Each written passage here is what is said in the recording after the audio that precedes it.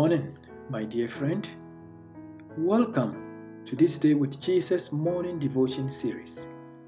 Today's devotion is entitled God's Speech.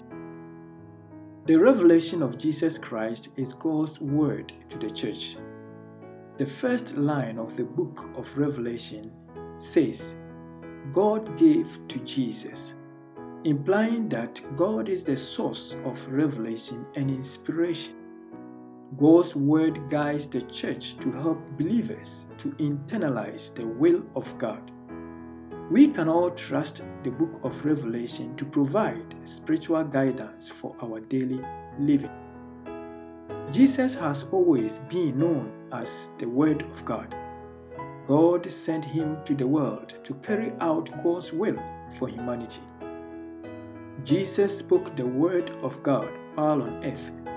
The Bible says in John chapter 12, verses 49 and 50, For I have not spoken on my own authority, but the Father who sent me gave me a command, what I should say and what I should speak.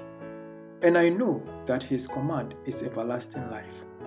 Therefore, whatever I speak, just as the Father has told me, so I speak. Unquote.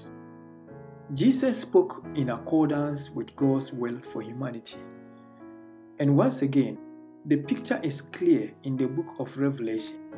It is God who gives the revelation to Jesus Christ. As a result, the revelation of Jesus Christ is synonymous with God's word, which makes Christ the Word of God. The Son is God's speech, the Word. He is revealed more thoroughly in the book of Revelation than in any other book of the Bible. We love Jesus Christ not just because he died on the cross for our sins, but also because his teachings inspire us to trust and obey God. As God's word, we can always rely on him to lead us along the path of righteousness. Nothing could be more important than this. Let us pray.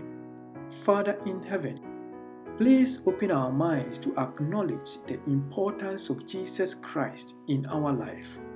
In Jesus' name we pray.